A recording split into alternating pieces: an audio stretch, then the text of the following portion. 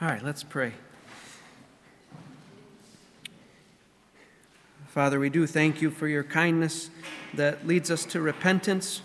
Father, you have been far better, infinitely better to us than what we deserve. Lord, we know that because of our sin, Father, that we deserve your wrath, but you, out of your great love, you sent your Son to bear our sin on that cross and to suffer your wrath in our place and to rise from the dead after dying in our place, so that if we would turn from our sins and we would trust in him alone, if we would come to the cross with all of our sins, all of the ways that we have enslaved ourselves to our own wickedness, Lord, you would save us. If we would come, you would wash us clean of our sin, and you would make us white as snow, and you would grant us eternal life and enable us to follow after you, after living a life in total rebellion against you. So we thank you for your mercy, Lord. We thank you for your grace, that we who were your enemies, through Christ and his cross, we have been made sons and daughters. Lord, we thank you for your great love. And Lord, may that love compel us more and more to live for you and to tell others about you and to seek to honor you more and more with our lives. And we pray that through your word this morning, your Spirit would just grow that feeling of compulsion within us, that this great God, this holy God, loves us, that he sent his Son to die for us, not so that we could continue living for ourselves, but so that we would live for him who died and rose again on our behalf. May you conform us more and more to the image of Jesus this morning, we pray. In his name, amen. Turn to 1 Corinthians. We'll look at the rest of chapter 1 this morning. 1 Corinthians chapter 1, verses 26 through 31. I didn't really come up with any kind of introduction this morning to the message, so I'm just going to read this passage and then we'll get right into it. So, verse 26, Paul writes, "For consider your calling, brethren, that there were not many wise according to the flesh, not many mighty, not many noble, but God has chosen the foolish things of the world to shame the wise, and God has chosen the weak things of the world to shame the things which are strong, and the base things of the world, and the despised God has chosen, the things that are not, so that he may nullify the things that are, so that no man may boast before God. But by his doing you are in Christ Jesus, who became to us wisdom from God, and righteousness, and sanctification, and redemption, so that just as it is written, let him who boasts boast in the Lord." We saw last time, a couple weeks ago, in verses 18 through 25, we saw there that the cross of Christ shows us that worldly wisdom is bankrupt. Worldly wisdom is bankrupt. The cross is the very thing that demonstrates the wisdom and the power of God, but the cross is the very thing that the world is repulsed by, finds it repulsive. Jesus is the very person who alone can save mankind, but he is the very person that the world blasphemes and mocks and rejects and considers to be foolish. Those living by worldly wisdom, they turn their backs on the only cure available for their disease. They are offended and embarrassed by the only one who can save their souls. There's only one name under heaven given among men by which man may be saved, and that is the man Christ Jesus. But they reject him. And because of that, worldly wisdom is shown by God to be the foolishness that it really is, while the quote-unquote foolishness of God is shown to be the wisdom that it really is. Christ crucified shows that. But there is a second way that worldly wisdom is shown by God to be foolish, a second way. And we see this in verses 26 through 31, which we're looking at this morning. In verses 18 through 25, we saw that the way God saves people, that is, through a crucified Messiah, the way he saves people puts worldly wisdom to shame. But this morning, we're going to see that who God saves puts worldly wisdom to shame. These truths about the way God saves and who God saves will not only put worldly wisdom to shame, but these same truths also serve to keep us, God's people, humble. It keeps us from falling back into living by worldly wisdom. That's the benefit of these two truths, that God saves by a crucified Messiah, and the second truth that we're going to look at in verses 26 through 31. In this passage, regarding the who that God saves, we are going to see two commands given to us, the very ones whom God has saved. Two commands that will humble us and that will, through that humbling, foster the kind of unity that ought to characterize the Church of Christ. The first command we find in verses 26 through 29. And it's this, it's consider your calling. Look at how Paul begins in verse 26. He says, "For consider your calling, brethren." If you remember back to verse 2 of this chapter, Paul has already identified these believers as the called.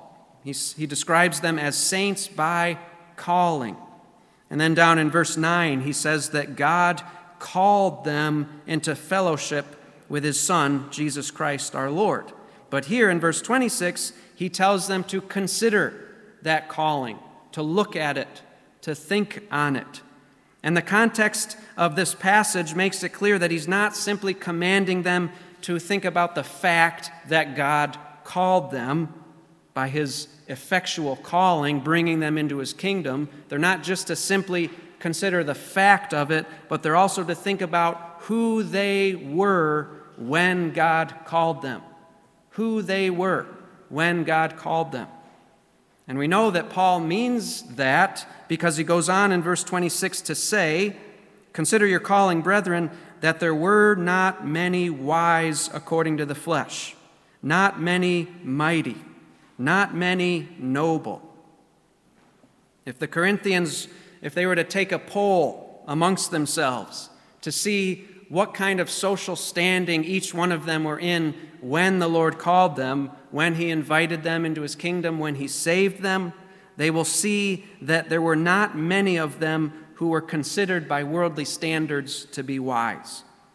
There were not many of them who were powerful or had clout in their society. There were not many of them who were from noble or well-born families.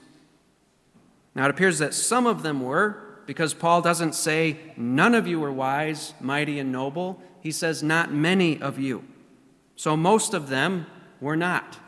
The poll would be very lopsided in terms of where each was found, what strata of society they were found in. And the point that Paul is making here, he's calling them to look at their church composition, because these are proud people. They've begun quarreling. They're boasting in men. They're boasting in themselves. And Paul says, you guys, look at yourselves. You have nothing to boast about. If you consider who you are, who you were when God saved you, you will see that there is no way you can claim any credit for God's having saved you, because so few of them were wise, mighty, or noble. And the same can safely be said about us here at New Woodstock Community Church. And this is not a very complimentary thing for me to say to you, but it's the truth, and I'm just saying what Paul said, so blame Paul. I want you to look around the room. I want you to look at me. There are not many of us here who can say that when we were saved, we came from the upper echelons of society. None of us can really say that, or very few. Maybe I don't know you as well as I think I do. When God called us, when he brought our dead souls to life, and he enabled us to take those first breaths of repentance and faith in Christ, when he forgave us our sins and he declared us to be righteous in his Son. When that happened, most of us were not wise, not mighty, not noble. And the question we need to consider is, why is that? Why were most of us not wise, mighty, or noble by the world's standards when God saved us? And why do you find this trend in every faithful church in every single nation around the world? That the church is mostly made up of misfits and mediocre people, low-born folks who have never even come close to breathing the same air as the high and mighty. Why is that? Well, it's not because there's something about us that makes us better than the high and mighty. It's not because of that. So why? Well, Paul tells us in verses 27 through 28. Look at those verses. He says, "But God has chosen the foolish things of the world to shame the wise. And God has chosen the weak things of the world to shame the things which are strong, and the base things of the world, and the despised God has chosen the things that are not, so that he may nullify the things that are." So why do we find this pattern, this trend in churches? It's because the God who is sovereign over who gets saved has chosen it to be this way. 3 times he says, God has chosen, God has chosen, God has chosen. When it comes to who we see getting saved, it's largely the foolish, the weak, the base or low-born. It's the despised whom we so often see God choosing unto salvation. It's those who are not. That is, those whom the world walks over like they're not even there. Now, does that mean that God never saves big-name professors or politicians or celebrities? Of course not. We know God saves folks like that, but they are certainly not the majority of the church, are they? So why does God do it this way? It's kind of counterintuitive to how we would do it. Why doesn't he choose more of the high and mighty folks? Because you'd think he'd choose those kinds of people in order to give the name of Jesus more publicity, more prestige, more respect. And certainly, sometimes we wish he chose more of those people, because if more academics, more rulers, more celebrities came to Jesus, then we Christians, we would be more respected in the world instead of being looked at as freaks. But we have to understand that God is not interested in trying to earn the world's approval.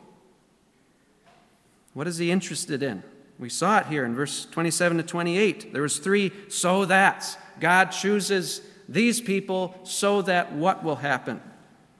So that he will shame the wise, shame the strong, shame the noble.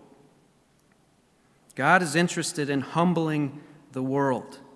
He's interested in exposing the wickedness and the foolishness of those who think they know better than God does, of those who think they are strong apart from the Lord, of those who prefer what the world can give instead of having fellowship with God. So God chooses fools like you and me in order to shame the wise. He chooses weak men, weak women like us in order to shame the strong, and he chooses low-born, despised nobodies like us in order to shame those who think they're somebody apart from the Lord. Now, this may surprise you, but it shouldn't. We just read this morning Luke 1, Mary. Who was Mary? Was she in the upper echelon of society? No, she was a slave, a bondservant, she described herself as. Someone who was on the low end of the totem pole, and God chose her to deliver the Messiah into the world. This is what God has been doing throughout all of human history. God chose Jacob over Esau, who was born first. God chose to deliver Jacob's family and the entire known world during a time of severe famine through the despised brother, Joseph, who had been sold into slavery and was languishing in prison. God chose Gideon to judge his people. Listen to what Gideon says about himself in Judges 6:15. He says, "Behold, my family is the least in Manasseh, and I am the youngest in my father's house."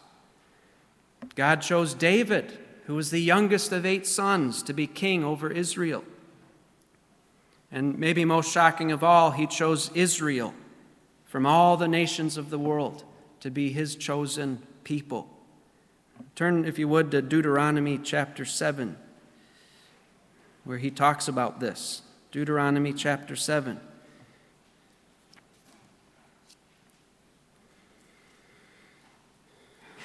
And we'll look at verse 6. Speaking of Israel, Deuteronomy chapter 7, verse 6 says, "For you are a holy people to the Lord your God. The Lord your God has chosen you to be a people for his own possession out of all the peoples who are on the face of the earth. The Lord did not set his love on you, nor choose you." Notice the sovereignty of God in choosing who he will. He could have chosen any nation he wanted. Any nation he wanted. He could have set his love on any nation he wanted, chosen any nation he wanted. But he says this, "He did not set his love on you, nor choose you because you were more in number than any of the peoples, for you were the fewest of all peoples." This is how God does things, so it should not surprise us. And this is perfectly in line with the teaching of Jesus, as we would expect. Turn to Matthew chapter 11. And we'll look at verses 25 through 27. Matthew 11.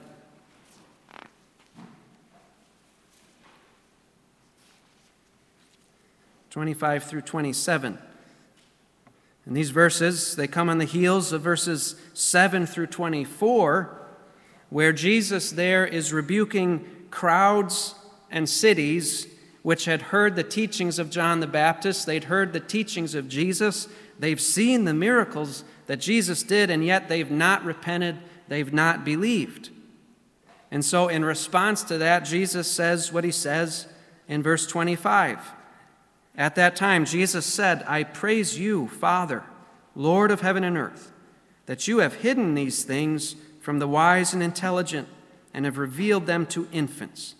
Yes, Father, for this way was well-pleasing in your sight.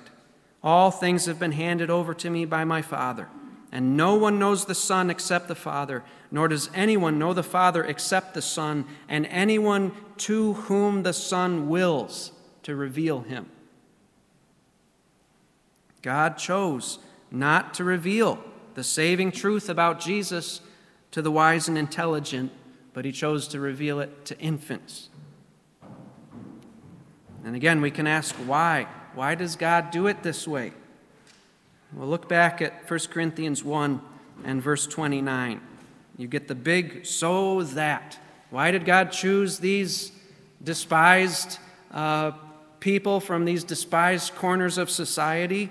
Verse 29, "So that no man may boast before God." So that no man may boast before God. Listen to what the commentator Gordon Fee says in commenting on this verse.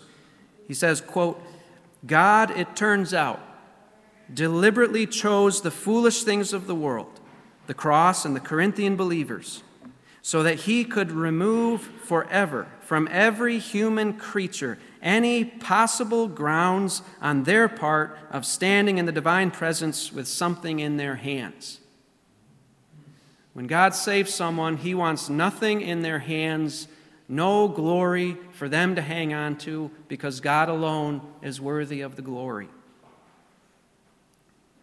Now this fact, verse 29, that there is to be no boasting before God, reminds us fools, us weak ones, us ignoble people. It reminds us to be careful here, because we can still get twisted in our thinking. It is not as though we can look at our lack of mental ability or our lack of talent and power and authority, or our lack of popularity, and somehow twist things that we begin taking pride in that because we think that somehow, because of my low status, that gives me more humility and more wisdom than the next guy. And so the Lord chose me because I'm more humble and more wise than my neighbor who doesn't believe. That is a perverted way to think. And we are so sinful that we can begin thinking like that, to take credit, to even use our low status as an excuse to glorify ourselves before God. But that would totally contradict what Paul just said in verse 29. God has chosen the weak so that no one may boast before him. No one at all. Paul's point is that absolutely no one can boast before God. So God did not choose you because somehow your low position merited him to choose you. That's not why he chose you. Instead, God so often chooses the foolish and the weak and the despised precisely to show, to make it obvious to the whole world that there is nothing at all in a man that would make God want to save that man or that woman. Mankind is so sinful, so deserving of the wrath of God, that there is absolutely nothing that a man or a woman can do to commend him or herself to that God. We are totally at the mercy of God's independent, sovereign choice. That is why Paul says what he says in Romans 9. Turn, if you would, to Romans 9. I call this passage the great pride crusher of the Bible. Because we like to think there's got to be something in me that would make God choose me. We tend to always think that way. I'd encourage you to read verses 6 all the way through 18, but I'm just going to read verse 16 through 18. Romans 9, verse 16. Paul says, "So then it does not depend on the man who wills or the man who runs, but on God who has mercy. For the Scripture says to Pharaoh, 'For this very purpose I raised you up, to demonstrate my power in you, and that my name might be proclaimed throughout the whole earth. So then he has mercy on whom he desires, and he hardens whom he desires.'" So why did you get saved and not the person living next door? You cannot point to anything at all within yourself as a reason why. All you can do is look at God and fall on your face and give him praise and thanks for choosing you, because he could have just as easily chosen him instead of you, but he chose you. That ought to humble us to our knees and think that God chose you. That is an amazing, indescribable blessing that we cannot find any reason for in ourselves other than outside of ourselves and in the grace of God.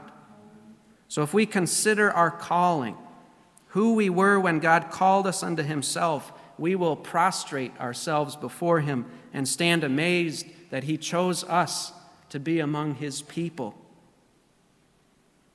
So that's the first command, to humble us. Consider your calling. Consider your calling. We find Paul's second command in verses 30 to 31. And that command is that we should boast not in ourselves, nor in any man, but we should boast in the Lord alone. So after exhorting these believers to consider their calling, Paul then goes on to say this in verse 30. He says, "But by his doing, you are in Christ Jesus." Paul reemphasizes here, if it wasn't plain enough by him saying 3 times, God chose, God chose, God chose, here again he reemphasizes, by his doing, God's doing, you are in Christ Jesus. Nothing of your doing, by his doing, you are in Christ Jesus. And it's interesting, in the Greek, that second person pronoun, you, by his doing, you are in Christ Jesus, it's emphatic there. It's written emphatically, as if Paul is saying, By God's doing, you, even you, of all people, you who were foolish, weak, despised, nobodies, God placed you in Christ Jesus. You are a walking rebuke to the world. The world which takes such pride in its wisdom, its might, and its nobility, because God has largely chosen you of all people. No one would expect him to choose you, but he's chosen you instead of them, largely. He goes on to say, by his doing, you are in Christ Jesus, who became to us wisdom from God, and righteousness, and sanctification, and redemption. As the world was falling over itself, boasting in its own wisdom, its own might, its own nobility, it was reveling in the perceived benefits of being in those upper echelons. As the world was rejoicing and enjoying the benefits of that, you and me were largely left out of that, weren't we? But while that was going on, God demonstrated his wisdom, his might, his nobility to the world by sending his Son, Jesus Christ, to be crucified on a cross in order to make us lowly ones benefit from his wisdom. In other words, for most of us, the world shut us out. Most of us were not invited to the world's party because we were among the foolish, the despised, the weak. So what did God do? To shame those who are partying apart from the Lord. God threw a party of his own, a wedding feast, where most of the attendees are the fools, the powerless, and the despised. And that's a party that most of the high and the mighty want nothing to do with. They don't want to be at that party. But we get to be at that party. And the only reason that we can attend that party, the only reason we got the golden ticket, so to speak, is because of the true wisdom and power and nobility of Jesus Christ, who died on the cross to pay for our sins and to rise from the dead in order to invite us, to open the door for us, to get us past the bouncer, if you will, into the party. We're in the party of God. We're headed to heaven because of Christ. He got us in. And by saving us, you and me of all people, Jesus has replaced the rags of our foolishness and our weakness and our baseness with the crown of his righteousness and his sanctification and his redemption. We read about that in Luke 14, verses 16 through 24. The crippled, the blind, the lame, they made it to the party by the gracious invitation of the Master. So seeing as how it's God's doing that we are in Christ Jesus, and that it is Christ alone who has reconciled us to God. It's nothing to do with me or anything I've done or my status. It's all to do with who God is and who Christ is and what Christ has done. Considering that, what should that lead you and me to do? Verse 31, so that, just as it is written, let him who boasts boast in the Lord. Paul quotes here from Jeremiah chapter 9. Turn back there. I want you to read these verses. Jeremiah chapter 9, verses 23 to 24.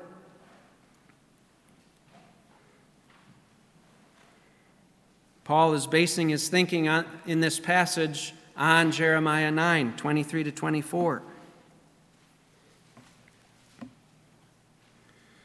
Verse 23, thus says the Lord, let not a wise man boast of his wisdom, and let not the mighty man boast of his might. Let not a rich man boast of his riches, but let him who boasts boast of this, that he understands and knows me, that I am the Lord, who exercises loving kindness, justice, and righteousness on earth. For I delight in these things, declares the Lord. That's just what Paul is saying. Now, to be clear, Paul and Jeremiah, they're not saying that being smart or being mighty or being wealthy or noble is wrong in and of itself. They're not saying that. What they are saying is that boasting in those things is wrong. Thinking that those things make you worthy to stand before the holy God, that is what is wrong. Wisdom, might, and nobility never saved anyone, never commended anyone to God. And so God has largely chosen the foolish, the weak, and the despised, people who obviously are unable to commend themselves to God. He's chosen those ones, the crippled, the lame, and the blind, those who cannot pay back God. He chose them to show to the world that nothing can commend itself to God. He only saves by His gracious choice based on the merits of His Son. And so if you would be saved, if you would be forgiven, if you would be granted eternal life, you must forsake chasing after the world's approval. You must abandon all of your efforts to commend yourself to God, and instead you must place all of your confidence in Jesus Christ alone, who alone has done what is needed to make you at peace with a holy God. So these are the two commands. Consider your calling, boast in the Lord. These are the things that are supposed to humble us. So how does it do this? How does this truth that we've seen in verses 26 to 31, how does that humble us? How would it have humbled the Corinthian believers? Well, when we start quarreling with each other, we need to recognize the pride that we are walking in. And we need to repent from boasting in ourselves, in our own wisdom, and our own might, and our own nobility. Well, you need to do what I said because I'm wiser than you. Or I'm the one in authority here. You need to do what I said because I'm the one in the authority here. Or you need to do what I said because I'm the elevated position here. The world looks to me. It doesn't look to you, it looks to me. So you need to do things the way I want you to do them. When we're exalting ourselves, boasting in ourselves, we need to recognize that, confess that, turn away from that. And we need to look again at who we were when God saved us. And we need to make our boast not in ourselves, but in the Lord alone. I want to close by reading Revelation 4, 1 through 11, and then just commenting briefly on it.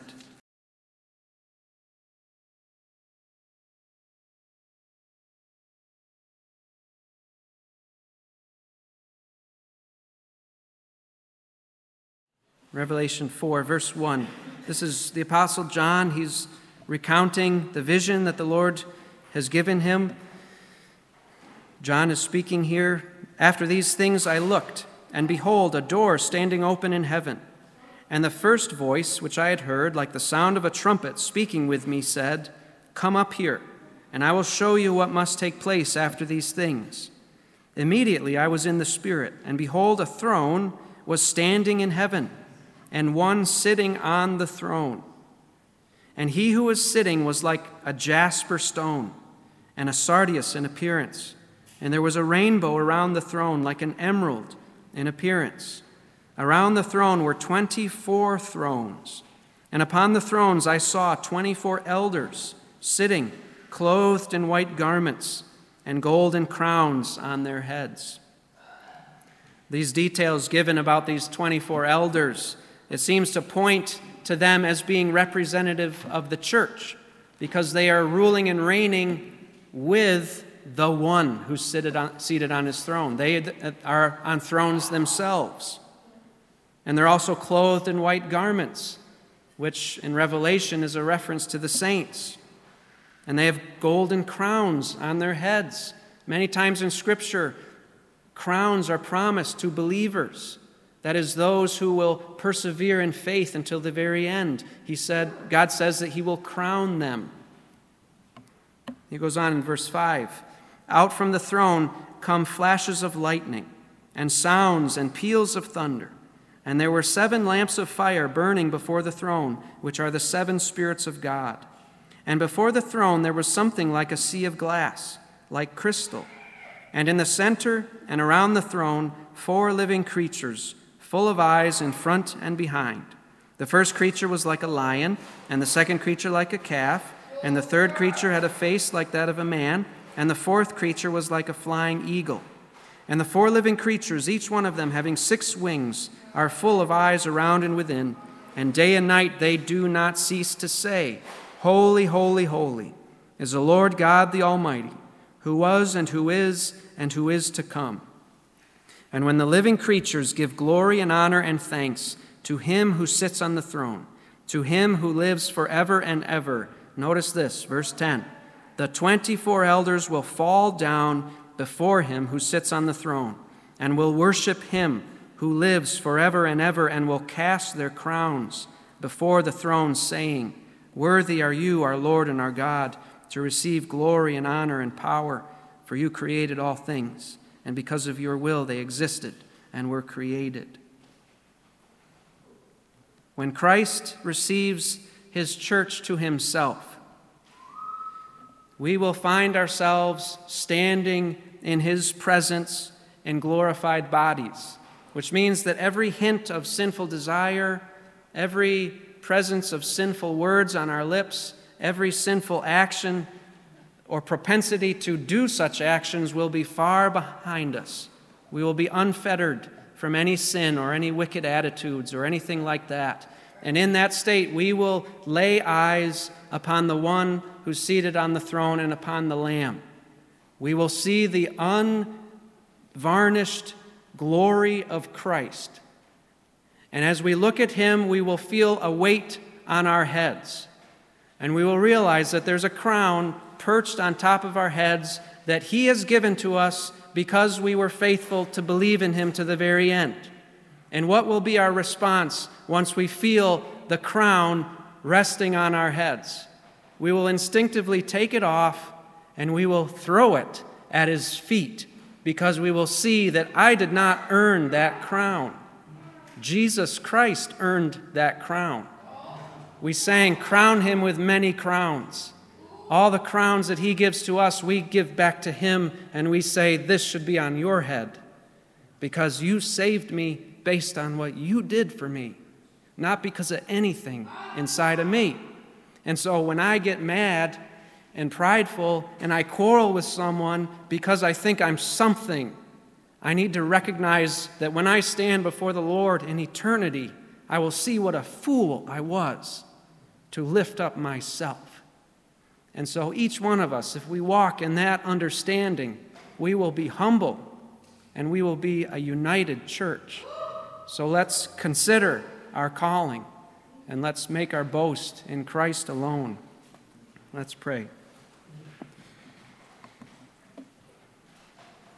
Dear Lord, we thank you for your word that convicts us, that is a mirror that shows us who we are, that judges the thoughts and intentions of our hearts.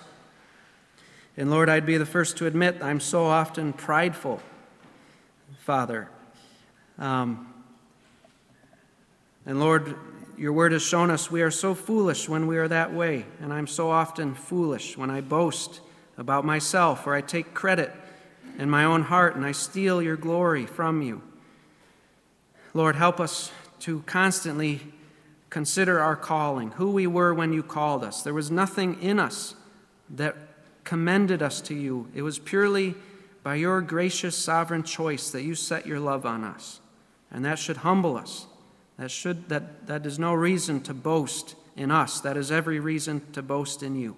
So Lord, help us to boast in you alone and to be humble toward one another, we pray. In Christ's name, amen.